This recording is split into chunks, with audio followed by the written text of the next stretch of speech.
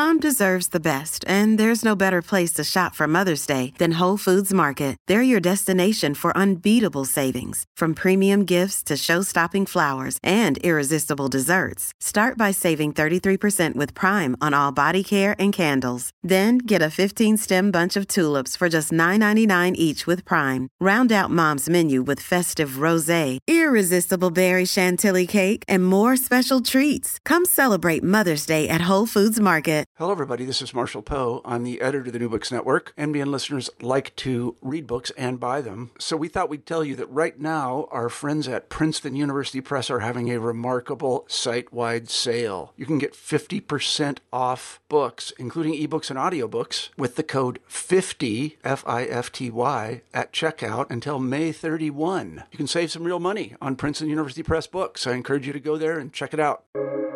Welcome to the New Books Network. Hello and welcome to the New Books Network. I'm Rebecca Turkington and I'm joined today by Susan Markham to discuss her new book, co-authored with Stephenie Foster, Feminist Foreign Policy in Theory and in Practice, An Introduction, published this fall by Routledge. Susan, thank you so much for coming on the podcast, and I can't wait to talk more about this book. Thank you for having me. So Susan and Stephenie have both worked in the global gender policy world for decades, and I hesitate to even start reading your bios because they are so extensive. But very briefly, Susan is currently working on women, peace, and security with the Halifax Forum. She was previously a co-founder of SMASH Strategies, served as the senior coordinator for gender equality and women's empowerment at USAID during the Obama administration, and was director of women's political participation at the National Democratic Institute, where, full disclosure, I was lucky to work for her when I was a bright-eyed 21-year-old. So, Susan, in this book, you and Stephenie turn all of that policy expertise to the topic of feminist foreign policy. And I found in talking to people about feminist foreign policy, it can be kind of confusing for outsiders because there's both a really robust theoretical debate around what this means, and at the same time, there's more and more countries who are announcing their adoption of a feminist foreign policy. So it's constantly evolving in practice. So I'm really delighted to see a volume like this because you do such a great job in detangling some of those things and really explaining to the layperson what feminist foreign policy is and why it matters. So to start with, I just want to ask you to talk a little bit more about your professional background and its influence on this book. I mean, you've traveled to more than 50 countries working on gender equality. How did that shape your thinking on feminist foreign policy?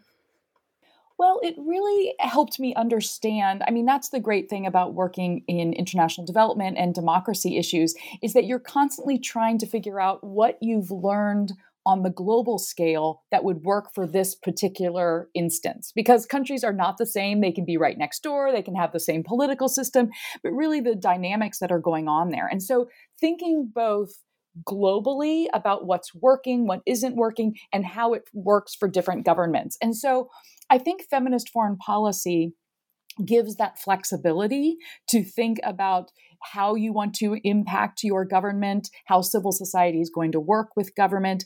I should also say, before I was at NDI, I worked in US politics, and I've lived in DC for a long time. And so this interplay between policy, politics, and government has also been something that's swirled around. I've gone back and forth, and I'm constantly trying to think about how to advocate both internally in organizations and externally from civil society. So they've all kind of come together. And then most recently, I've really tried to focus on talking to people who don't already agree with me. I love being in the gender space and talking to other members of civil society, but when everyone's nodding their head yes, I am in the wrong room.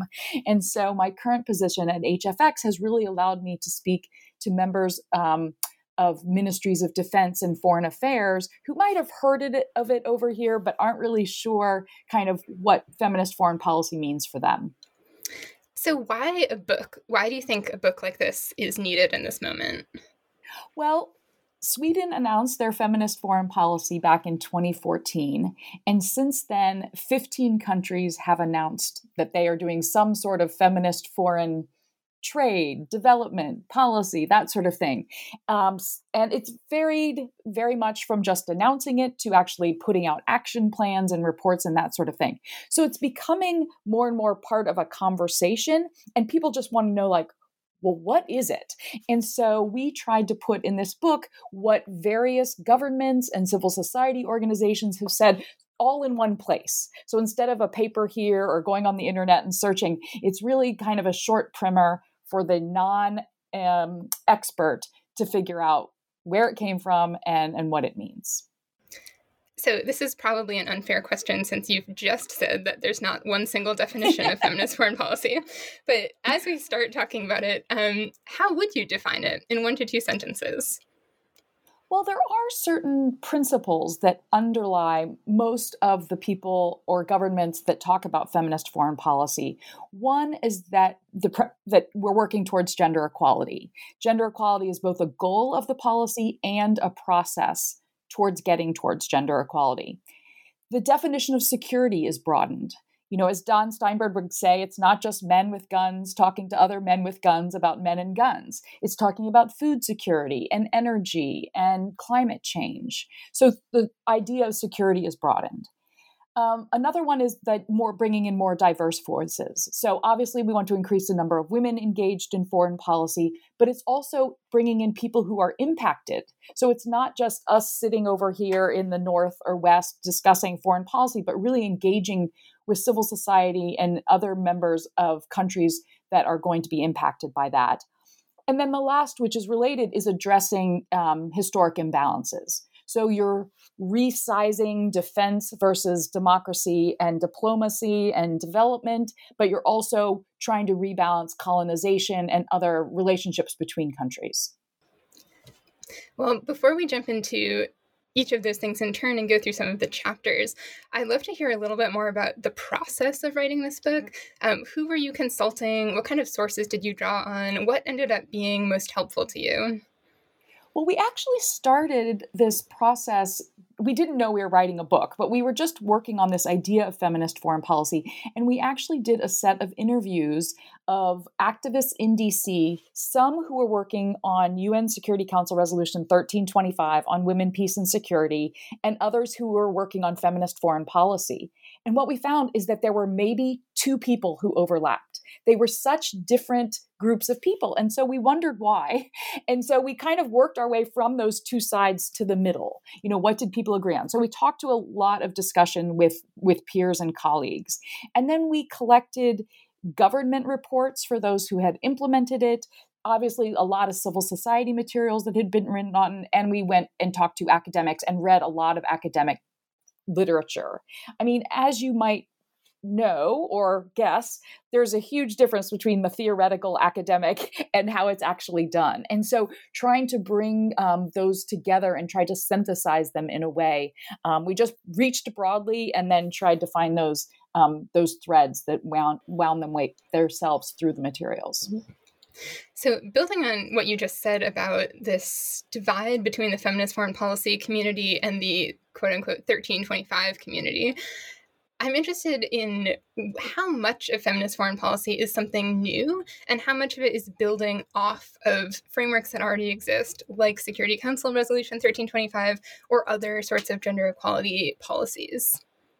Well, I do think that it builds on the shoulders, whether they want to acknowledge it or not. Obviously, the international work that came out of Beijing, the Beijing platform, and 1325 is key to this. But I think the fundamental difference is that feminist foreign policy is really intent on changing structures and institutions. Whereas 1325, we were trying to get into peace processes and be a part of systems that already existed. I think fundamentally, looking towards gender equality, broadening security, and changing the institutions that help implement those things is key to it. Of course, that's also of a tension in it, because some would argue that feminist foreign policy would never fit into the institution. You can't do feminist foreign policy in the most patriarchal organizations that exist, which are governments. So there is that tension between, do you work within the system to change it, or do you stand outside and really try to advocate outside? But I think the use of the word feminist really is trying to position it as something that's bigger than the WPS agenda because you're changing institutions, government institutions. Can I push you a little bit more on that tension? Because I think that's something that's really interesting in feminist foreign policy. Where did you see people who,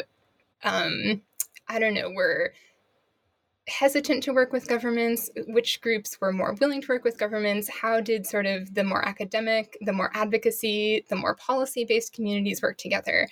Can you talk about how those tensions sort of play out among the different groups that you spoke with? Well, they continue to play out. Even I'm part of a group called the U.S. Coalition for a Feminist Foreign Policy.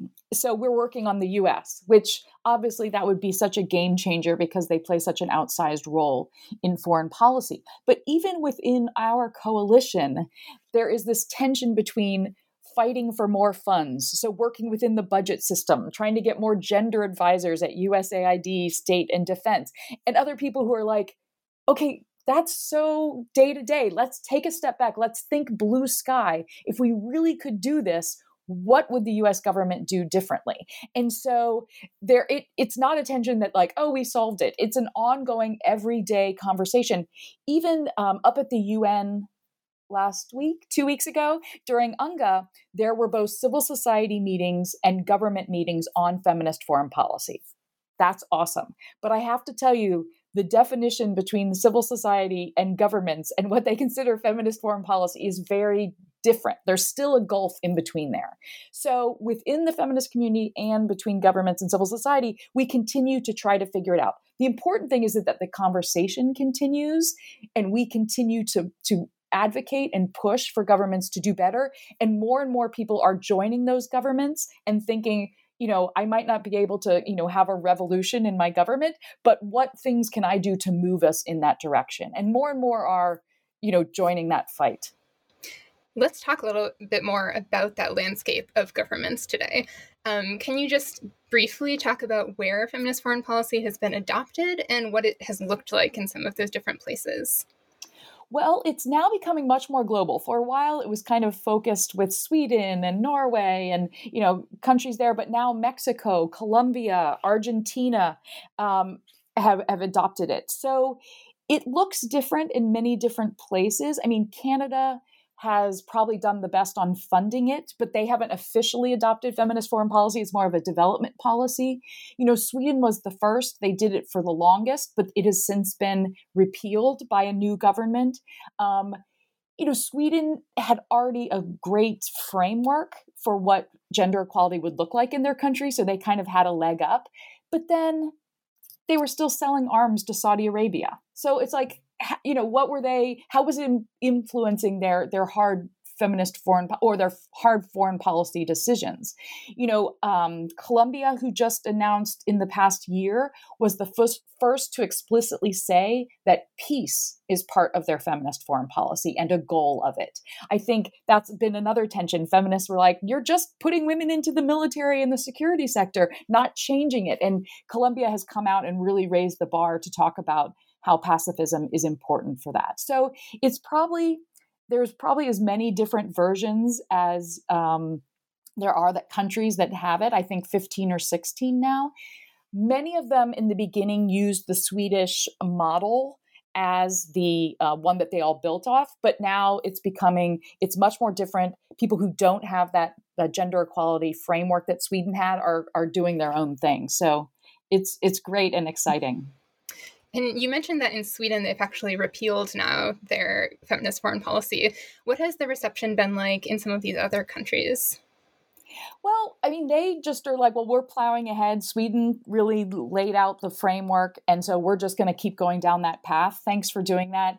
And Sweden, the government said, we're not doing away with a lot of the work. We just don't want to call it feminist because it's kind of inflammatory. So it will be interesting to see. Also, there are 3 or 4 countries who have adopted feminist foreign policy that have elections in the next year or two. And so it will be interesting to see if they keep the government coalition, if they continue on this path, or if when they take over, if there's a change in government, if they repeal it. So we'll see if it's trend or movement. Mm-hmm. Yeah. And I'm wondering, in your opinion, having done this research, is there sort of a gold standard you'd look to, or are there certain practices from these different governments that you'd really hold up as something that others should aspire to? Well, I do not think that it has been reached yet, but I do think a gold standard that would both show moving towards gender equality and acting in a feminist way is greater transparency. For instance, the Biden administration set up a gender policy council, the first ever White House gender policy council. Excellent. They convened the heads of all the agencies to create gender plans.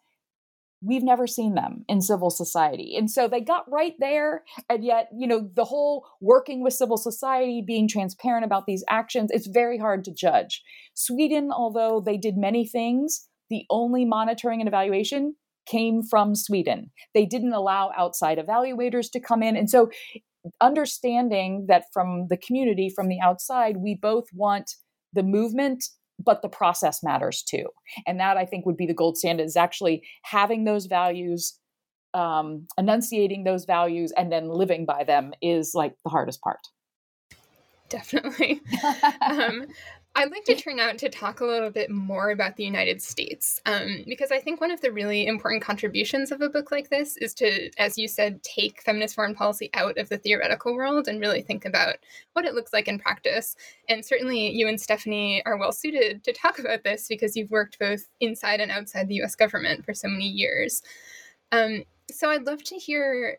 Well, let's break this down into a few different sections, because this is a significant portion of this book, is looking at the United States and what feminist foreign policy could or should look like in a U.S. context. So to start with, can you talk about just how these international debates around feminist foreign policy have influenced discussions in the United States? Well, I definitely think that many members of civil society in the United States are part of those international conversations. It didn't start in the U.S., and it's definitely not going to end in the U.S. And so we have spent a lot of time talking to those countries that have implemented it, as well as countries from the global south that have not been engaged in the conversation and are coming at it from a different place. I think a lot of people, NATO and other countries were just shocked by the Ukraine invasion. And they're like, oh my gosh, we're at war. And many other countries have never stopped being at war since the end of World War II. And so they're thinking, we're not building off anyone's framework, but we have the chance to create something new. And so bringing those voices together, I think, has been really important. And quite frankly, us in the US have been doing a lot of the learning, not a lot of the teaching. We actually want to unlearn a lot of what the US military and others have been exporting to think differently about how our foreign policy works. So I think that's an important point, is that U.S. coalition, we are learning how to do it better. We just have to do it differently just because of the scope and size of the budget and the numbers of people that we're working with. Absolutely. And let's talk about what that looks like in sort of, as we like to say, diplomacy, defense, and development, the different Ds of American foreign policy. And let's start with development, because you worked on gender equality for USAID for many years. What would feminist foreign policy look like in USAID if we were to do it right? Well, I like to start with development because that's where I came from. But unfortunately, a lot of the feminist foreign policy is just being sidelined into development, right? Those donor countries, when they say feminist foreign policy, they just mean better development programs. So I love it. And USAID, we've been doing a great job, for the past couple decades implementing it. I think one thing is that there has to be new funding. There has to be actual funding, not just attributions for these programs. For a long time, we said, we can do gender analysis and we can integrate gender and it won't cost anything extra. Well, that's not true. If you're doing it right, it actually costs funds. And so actually the president's budget has to reflect his commitment to it, and Congress has to support it. Second of all, we need to increase the number of gender experts across the government. It's not an HR position. It's actually a program and policy position. So not just in USAID, but the Department of Homeland Security and the Labor Department and trade. We can think about gender experts really helping influence policy there. And then everyone in the government that doesn't have gender in their title needs to have a baseline of this. The great news is that young people coming out of college and grad school already are doing intersectional thinking. They're thinking about women, they're thinking about race, they're thinking about religion, ethnicity, education level, all these things, and the intersection between those two.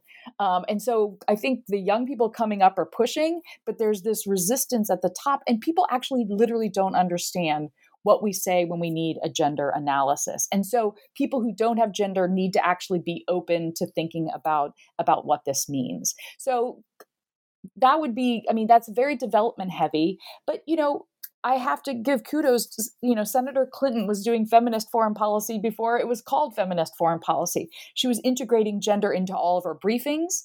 They knew that it was expected from the top. Whenever she traveled abroad, she included women and members of civil society in her schedule, whether in the meetings with the government or separately. So she was really thinking about the impacts of U.S. foreign policy with that gender lens before it was done. And I'm not saying that the secretaries of state that we've had since then haven't done it, but it hasn't been as upfront and as clear to both the rest of the world and everyone else who works at the State Department, the importance of that.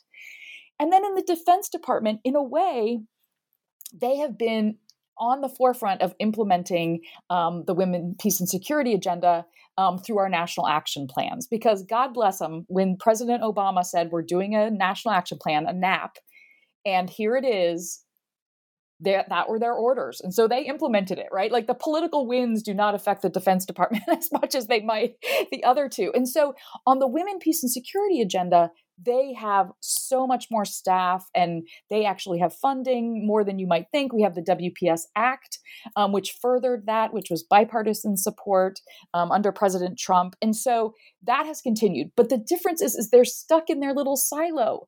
And so they are not part of the discussion. I just have to say, like, the worst example is Afghanistan. If we, our own government, if the State Department had said, we are not meeting with the Taliban unless women are present in that, which was our own law that we did not follow, we would have had perhaps different discussions. If our own Defense Department had really done a gender analysis of what would happen when our troops pulled out and talked to a lot of people, not just the Afghan government, who, of course, were out of touch anyway with their people. But if they had broadened their research, they would have known exactly what would have happened. I can't say that they would have done anything differently. I pray to God that they would have done something differently.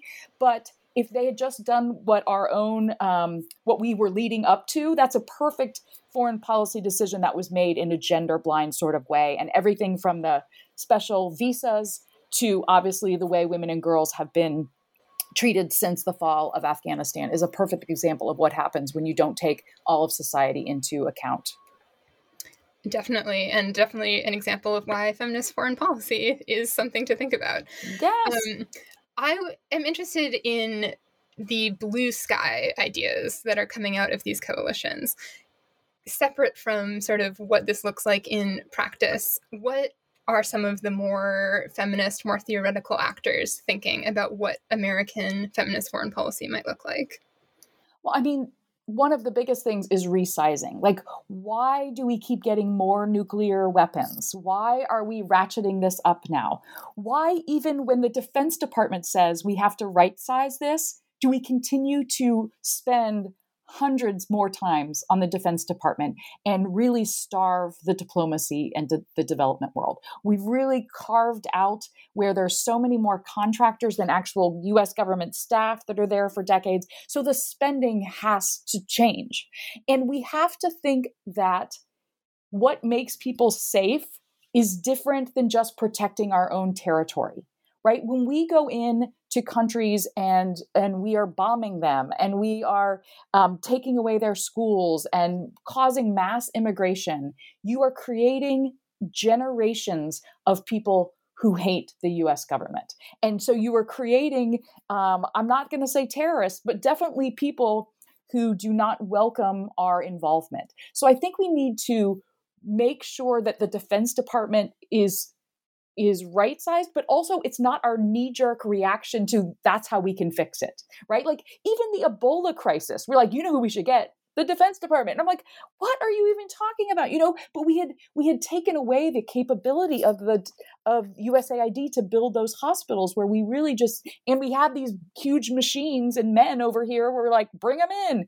So it's just, if you actually had them more of equal size, then you would use diplomats more, because those would be the ones who were just as qualified as the generals and things like that. So the blue sky is really changing the way our government is balanced. The other thing is, if we're truly integrating gender into our work, the president gets a daily briefing every day, first thing in the morning. Gender would be integrated into that.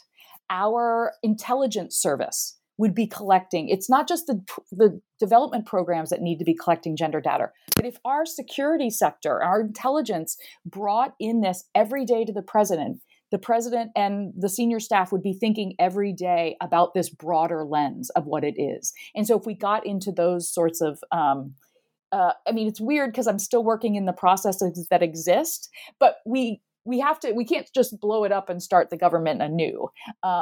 So the other thing is that I think we've got with this government a lot of the right rhetoric, but they really need to follow on because it is a long-term process. And so building structures, new structures, bringing down other structures that haven't worked to really figure out how to integrate gender equality into the day-to-day process of the government. So given sort of this extremely optimistic and then these extremely pragmatic poles of the discussion, what would your top line recommendations be for the Biden administration? Like, if there's 3 things that they could be doing now, what would they be?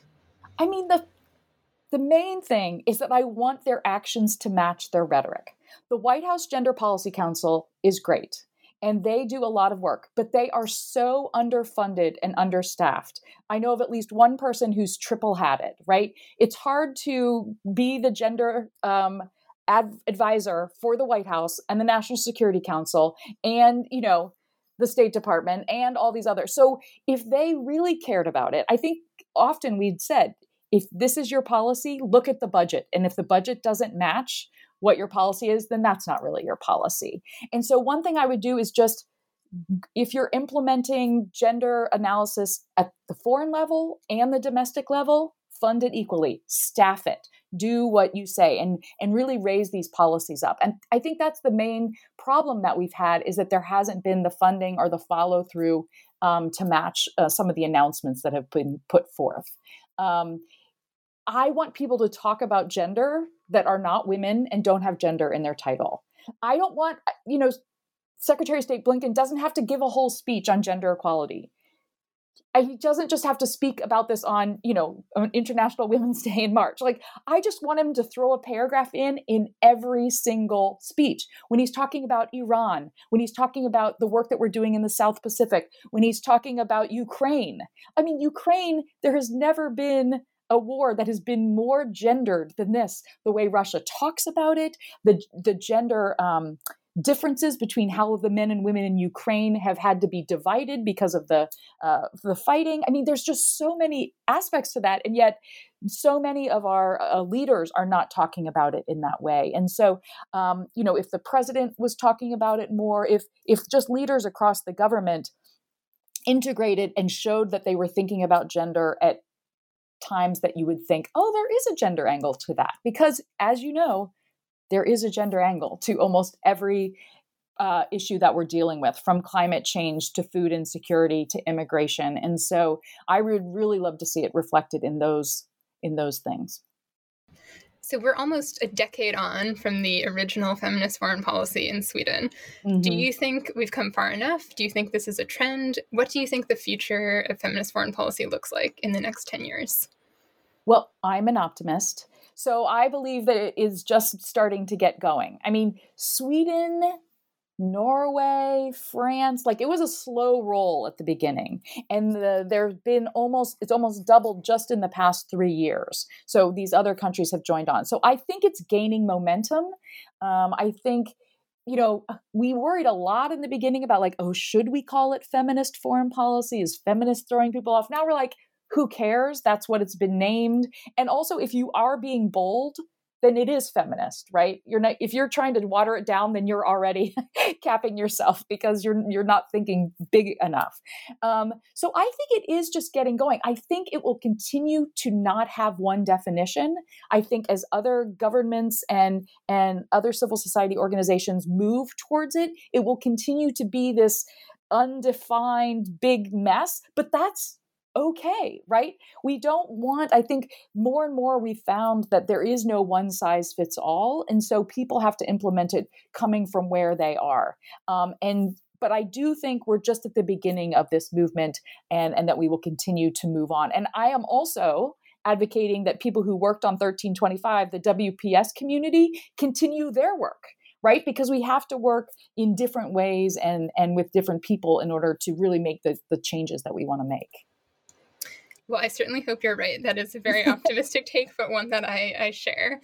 So to finish, let's just go back to this specific book. I'd love to know what your hope is for this and who you wrote it for.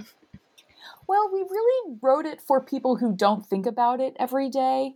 I do, and I often think that the way Stephenie and I phrase it is that we're starting on third base. We already assume they've read the reports and they already read all the studies and everything. And we're like, oh, they don't know what we're talking about.